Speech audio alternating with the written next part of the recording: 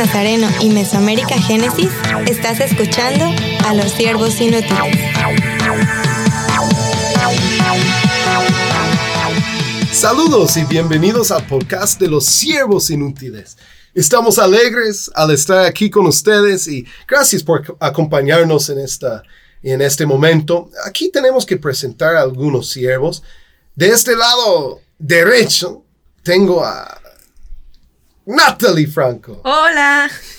Se me olvidó el nombre. No. Bueno, Natalie o Nati está con nosotros. También el pastor José Luis Acevedo. ¿Cómo están? Y mi esposa Emily Armstrong están aquí. Saludos. Vamos a aprovechar un artículo que acabamos de leer como ministerio y hasta lo tradujimos, lo creemos muy valioso para nuestros ministerios y liderazgo, y se llama 14 puntos a revisar para reconocer errores que dañan tu liderazgo. Interesante, ¿verdad? El pastor Dan Ryland es el autor, y él usa como la analogía de un examen físico anual, ¿verdad? A veces solo llegamos al doctor cuando algo está muy mal, y en el liderazgo puede ser así también. Nunca estamos revisando o no estamos llegando para un chequeo, pero él dice, usen o utilicemos este chequeo para decir, tal vez hay una área que puede mejorar, ¿verdad? Entonces, claro, él dice 14 puntos, no vamos a tocar los 14 de una vez, vamos a dedicar 2 episodios a esto. ¿Por qué no arrancamos con los primeros 7 entonces? ¿Quién quiere empezar? ¿Hay uno que te llamó la atención más? Me llamó la atención un punto que resalta en estos 14 puntos. Dice, está muy ocupado para orar. Me llama la atención porque siempre el líder está tan ocupado. Tantas cosas que nos involucramos para la obra de Dios, que a veces nos olvidamos de sacar ese momento, ese espacio para tener comunión con el Dios al cual le servimos. Y muchas veces nuestras obligaciones diarias con la obra del Señor y todas las reuniones, todos los compromisos, todo el archivo, todo lo que tenemos que llenar, los hermanos, en el caso de los pastores, en el caso de líderes de jóvenes y todas esas cosas, entonces no consume muchas veces ese tiempo de comunión especial con Dios. Entonces hay que romper los obstáculos que nos impiden hacer eso. Él resalta un obstáculo que dice superar los obstáculos en la oración. Dice, se puede sacar un tiempo que sea de prioridad dentro de nuestras agendas. Dentro de la agenda del liderazgo, nosotros tenemos que sacar ese momento. Eso es como la vitalidad, como la esencia, para poder seguir haciendo lo que estamos haciendo. Porque a veces le servimos a Dios, pero no tenemos a Dios. Y a veces creemos que podemos hacer la obra de Dios sin Él. Y a veces no creemos autosuficientes porque estamos tan familiarizados con la forma en que hacemos las cosas que a veces creemos que no necesitamos orar para hacerla. Y tenemos que cambiar la mente. Tenemos que saber que nuestra dependencia es de Dios y no ocuparnos tanto que eso nos quite la devoción de vivir la vida de comunión con el Espíritu Santo y con Dios, que es el que nos impulsa hacia nuestro liderazgo eficaz. Esa indicación me impactó también. Yo he predicado sobre Marta y María tantas veces, pero yo caigo en eso. Yo quiero cambiar el mundo, entonces trabajo demasiado y yo quiero llenar mi día y hacer muchas cosas. Y al final digo, pero he pasado tiempo a los pies de Cristo. Cada mañana lo hago en la palabra, pero el tiempo en oración, a veces me gusta estudiar la palabra, pero no estoy intercediendo. Y esta es una indicación que estoy mal en esta área, ¿verdad? ¿Qué más? Natalie, mencionaste varias, ¿verdad? Cuando estábamos hablando de este artículo. Sí, pero antes de yo pasar a alguna otra, me llama mucho la atención lo que él dice y justamente cómo son las cosas de Dios. Durante mi tiempo devocional de unas semanas pasadas hablaba de eso mismo y decía que Dios llama a personas ocupadas. O sea, que no es que no vamos a estar ocupados, claro que sí, pero hay que darle la prioridad de nuestro tiempo a Dios. Y también la señora que estaba escribiendo el devocional, que no recuerdo cuál es su nombre, pero Dios la bendiga, ella hablaba de que ella había visto cuando ella le daba la prioridad a Dios, absolutamente toda su agenda, todas las cosas que ella tenía durante el día, se organizaban de una manera que le daba tiempo. Cuando ocurría lo contrario, que no ponía a Dios de primero, no hacía sus devocionales, pues la cosa tan simple, tan pequeña, no había forma de que pasaran durante el día. Ella se quedaba como que, pero es que eso es algo simple, porque yo no lo terminé en el día. Y me miro a mí en un espejo, porque me ha pasado mucho. Sí. Y antes de yo de ese devocional, a mí me pasaba mucho que quizás no le daba la prioridad a Dios, sí hacía mi devocional, pero no de prioridad, no le daba la prioridad al Señor. Y toda la agenda que yo tenía que hacer, yo me quedaba en una cosita y duraba el día entero en una cosita. Sin embargo, cuando empecé a decirle, Dios, tú eres el primero, no me importa si termino o no, Dios se encargaba de habilitar el tiempo, de organizar todo, de modo que yo terminaba todo. Es una cosa increíble. O sea, Dios se encarga cuando tú decides darle el primer momento a Él. Y también me llamó muchísimo la atención el punto de te resistes al cambio, y pienso que si tenemos un plan que no nos resulta, entonces deberíamos cambiar de plan. Y bueno, pensando en algún ejemplo que me haya pasado, pienso en hace unos años atrás. Me da risa porque un amigo me invitó a su iglesia los viernes a la noche a una noche de disco. Y yo, wow, una noche de disco, wow, y nunca había escuchado de eso, es algo nuevo, innovador. Y yo, bueno, pero se oye bien, o sea, yo cristiana que nunca vamos a ver de qué se trata. Pues le digo a la doña, mire, una noche de disco. ¿Qué? No me hable de eso, a mí no. Mi Dios es un Dios de luz. A mí no me lo dice. Yo, mami, claro que Dios es un Dios de luz, pero dentro de la iglesia, no vamos a hacer nada malo. Vamos a aclarar entonces. Esto fue algo organizado por la iglesia. Por la iglesia, exactamente. Música cristiana. Música cristiana, okay. Tecno cristiano, o sea, obviamente cristiano, sí, un ambiente saludable. Sí. Pero obviamente haciendo como la ilusión de que es una discoteca. A mami no le gustó esa idea para nada. Sí. Y obviamente Nati se quedó en su casa viendo las historias en Instagram de su amigo. Como si fuera otra persona. Hablo de Nati, ¿verdad? Nati, ella misma. En fin, entonces, viendo la historia, yo me quedé muy impactada porque él obviamente había invitado a amigos cristianos, no cristianos, y en las imágenes, o sea, en los videos, había no se notaba que había una diferencia entre cristiano y no cristiano, porque todo el mundo estaba gozándose, brincando, saltando, y eran canciones cristianas, o sea, adoraban a Dios, aun cuando el que no estaba ahí, que no adoraba a Dios, bueno, estaba haciéndolo. Y eso me hizo pensar, wow, o sea, ellos hubieran estado quizá fuera de la iglesia ahora mismo, tomando, fumando o haciendo cosas que perjudicaran su cuerpo. Y en lugar de eso estaban dentro de la iglesia y estaban brincando y gozándose y de todo.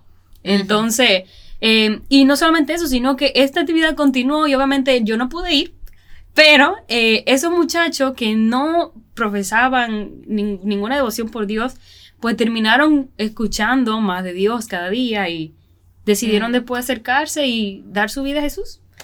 Algo como ellos, porque esta iglesia no se resistió a eso. Sí. Y es algo simple, pero yo creo que es algo que también debemos tomar en cuenta, que no necesariamente porque es diferente, significa que no funciona. Que es malo. Tu ejemplo es chocante ahora para algunos que están escuchando. Yo me imagino que sí. Yo estoy de acuerdo, yo estoy contigo. Pero me imagino, tu mami va a estar escuchando ese episodio. Bueno, deja que me oiga. Pero la verdad es que sí, ahora estamos hablando de esto, ¿verdad? Como líderes estamos dispuestos a cambiar. Pero no solo cambiar por cambiar.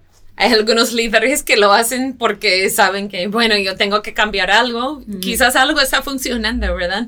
Entonces, un buen líder es alguien que cambia cuando se necesita. Exacto. Y cuando estamos hablando de las características de una iglesia que está ya plantada por medio de la iniciativa de Génesis, es lo que específicamente lo escribimos, ¿verdad? Evaluando a uno mismo, haciendo los cambios cuando sea necesario. Ya yo creo que como los líderes tenemos que estar ya dispuestos a esos cambios y aún como buscándolos, ¿verdad? En dónde necesito cambiar. Si todo anda bien, está bien, pero si algo no anda bien, necesito cambiar. Y si somos resistentes a este cambio, vamos a fracasar o se va a perder o algo va a pasar si no hacemos el cambio. ¿Qué tal que dice, recuerda que estamos hablando de cosas que van a dañar nuestro liderazgo si las hacemos repetidamente, por decirlo así? ¿Qué tal que dice evitamos riesgos? A mí me gusta esa parte de lo que él escribió, porque estaba pensando cuando estaba leyendo el artículo, ¿quién es un pastor que conozco que de verdad ha vivido eso, que es un buen líder que está viviendo eso? Y me llegó a la mente casi inmediatamente un pastor que se llama Ernesto Batermi. Y aquí en Dominicana muchos van a conocerle porque es un buen líder, es el rector del seminario, es el superintendente del Distrito Central, es un pastor local. Él ha hecho de todo, ¿verdad? Porque es un buen líder. Pero por eso es que él no evita los riesgos. Sí, uno se sienta para escuchar el testimonio del hermano Ernesto, se va a escuchar todos los riesgos que él estaba siempre solo confiando que Dios estaba dándole algo que para cualquier persona puede provocar un miedo, ¿verdad? Y él habla de iniciar la construcción de su primer templo ahí en Los Alcarrizos, que personas estaban sacando hipoteca en sus casas para ya iniciar el templo y vamos a pagarlo, vamos a hacerlo, y ya de iniciar el programa de niños que tiene de recién nacidos. No sabemos cómo vamos a hacerlo, pero vamos a hacerlo. Dios va a proveer. Y ya hasta como sala de computación, hasta un negocio de panadería en su comunidad. Proveyendo agua pura por medio de todo un sistema de purificación de agua y todo. Ese es vivir no evitando riesgos, ¿verdad? Él siempre está viendo una visión más allá. Y él dice que, bueno, sí, sabemos que Dios tiene que proveer. Y él se ponga en lugares aún ellos este año terminaron un nuevo templo porque la iglesia ha crecido mucho en estos últimos años y necesitaba más espacio para adorar a Dios juntos. Y él hasta estaba diciendo, sabemos que tuvimos que sacar un préstamo del banco, pero lo vamos a pagar, ¿verdad? Sabemos que Dios está en eso, lo vamos a pagar.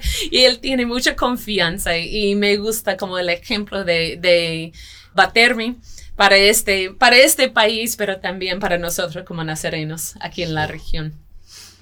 Sí, también yo pienso que tener fe implica también tomar riesgos. Arriesgarse es saber que Dios está mandando a hacer algo que a veces uno ni comprende, que uno ni se imagina, uno se pregunta muchas veces en nuestra humanidad, ¿por qué Dios? ¿Por qué? Pero realmente el final, o sea, nosotros no tenemos que entender a Dios, porque el final siempre va a ser un final de impacto, así yo pienso. Y comienzo a pensar en muchísimos personajes de la Biblia que no se preguntaron ni siquiera, cuestionaron a Dios siquiera cuando se vieron esas situaciones de riesgo. Y pienso en Abraham, por ejemplo, en Génesis 12, si él no se hubiera arriesgado a creer lo que Dios le había prometido, hoy no lo conoceríamos, por ejemplo, como el padre de la fe. O Moisés, por ejemplo, o Josué y la victoria de Jericó, y David y el gigante. O sea, hay muchísimas historias en las que vemos que el ellos arriesgarse en fe, pues produjo una victoria mayor porque confiaban en Jesús. Entonces, yo creo que es también tiempo de que nosotros, a pesar de que vivimos en tiempos diferentes, también tenemos que arriesgarnos en fe. Siempre confiando que, y estando pendiente de que ese mandato viene de Dios, teniendo cuidado de que no venga por una emoción humana, porque sabemos que lo que viene de Dios prevalece y es respaldado. Sin embargo, lo que viene por emoción humana no va a llegar a ningún lado. Amén. Sí, entiendo esa parte y el liderazgo siempre trae desafío. Siempre hay cosas que te van a desafiar porque tienes que avanzar y siempre hay obstáculos. En lo que se quiere siempre, Dios siempre pone cosas en nuestros corazones que sobrepasan todas nuestras posibilidades, todos nuestros recursos, nuestro pensamiento. Pero ahí es que está el desafío de Dios a nuestro liderazgo, a nuestra vida, que podemos creer en Él o no creer en él, en lo que él nos está poniendo por delante. Y tú citabas a Abraham, sal de tu tierra y de tu parentela, no sabía para dónde iba, pero salió. Vamos para allá. Yo recuerdo que en una ocasión nosotros queríamos hacerle una actividad en el malecón, en el día del carnaval. Nosotros queríamos hacerle hacer una comparsa. Hicimos una comparsa y nos surgió eso en el corazón. Pero eso nos costaba casi 160,000 pesos solamente hacer el proyecto, y no teníamos el dinero, pero teníamos el anhelo. Y comenzamos a trabajar, a buscar los recursos, a buscar todo.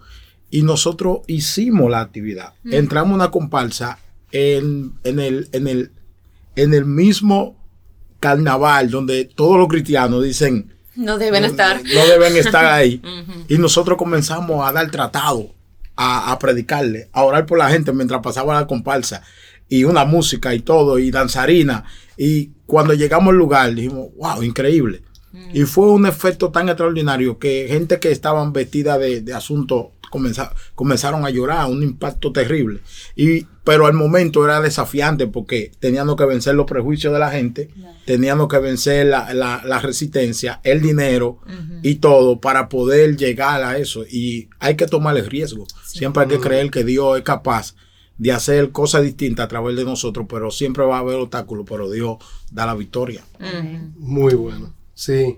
Bueno, hay otros aquí que dicen, piensas en pequeño. Recuerden, voy a decir otra vez, estas son cosas que pueden dañar nuestro liderazgo si no lo cuidamos, ¿verdad? Entonces, dice, pensamos en pequeño. ¿Cuántas veces pensamos en pequeño, verdad? Emily me ayuda mucho en esta parte. Ella trabaja con niños. Ahora, no estoy hablando de pequeño en tamaño, ¿verdad?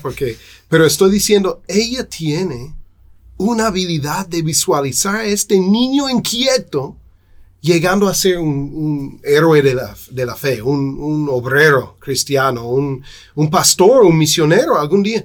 Y a veces, estoy predicando y creo que ustedes han estado con nosotros ahí.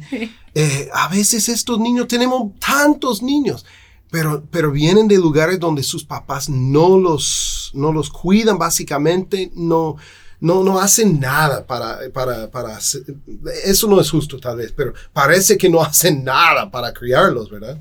Y ellos llegan y estamos intentando ayudarles.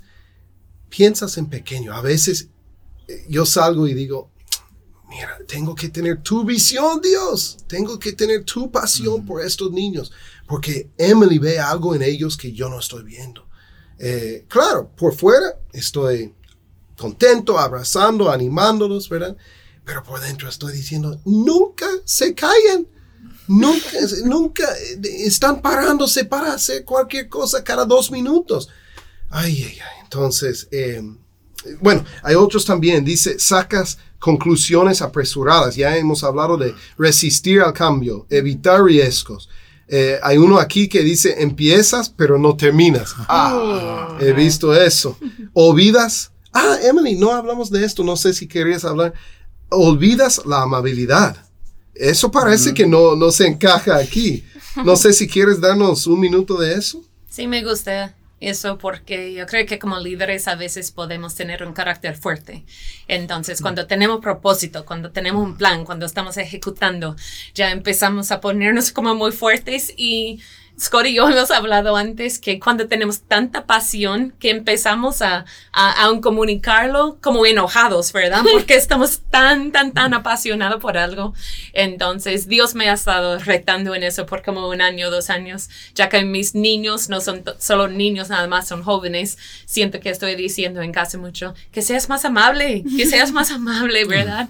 Con sus hechos, con sus palabras. Y yo creo que nosotros como líderes, aunque estamos apasionados por lo que estamos haciendo, podemos tener la visión más grande, sabemos cómo vamos a alcanzarlo, pero tenemos que practicar la amabilidad. Y me gusta pensar que es un fruto del Espíritu Santo. No solo es algo que yo voy a fijarme en eso y voy a hacerlo. Yo tengo que estar ya muy profundo en mi relación con Dios, con Cristo, sabiendo que el Espíritu Santo se está creciendo eso en mí. No solo es algo que, bueno, voy a ser más amable y voy. No, es porque estoy no olvidando mi tiempo de oración, estoy metido en la palabra de Dios, estoy siendo guiado por el Espíritu Santo. Ese es un fruto, ese es algo de liderazgo que solo sale cuando estamos ya pasando tiempo con Dios.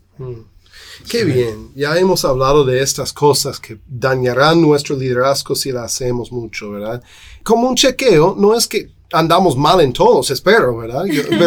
Pero quizás hay 1 o 2 áreas donde saliendo de este episodio, tú estás escuchando y estás diciendo, yo creo que para mi liderazgo, para mi vida, pero especialmente como líderes, ¿cuánto más, no? Yo creo que sí debo dar atención a esto, tal como el doctor dice, con este aspecto de tu dieta, sería mejor hacer estos ajustes. Todo parece que anda bien, pero puede ser en el futuro con esta área. Entonces, esto es lo que está intentando hacer el autor, ¿verdad? Bueno, tal vez si las personas que están escuchando quieren también unirse a esta conversación o decirnos, esto me llamó la atención también. Emily, ¿cómo pueden contactarnos? Pueden buscar nuestra página en Facebook, usando como la palabra Siervos Inútiles Podcast. También puedes buscarnos en línea en mesoamericagenesis.org para todos los podcasts. Y otra vez puedes seguirnos en Spotify si solo quieres escuchar los episodios. Qué bien, qué bien. Sí, bueno, somos los Siervos Inútiles. Yo soy Scott Armstrong. Yo soy Emily Armstrong. Yo soy José Luis Acevedo. Y yo, Nati Frank. Y hasta el próximo. Para más información, visítanos en nuestra página de Facebook Siervos Inútiles Podcast. Encuentra este y todos nuestros episodios en mesoamericagenesis.org.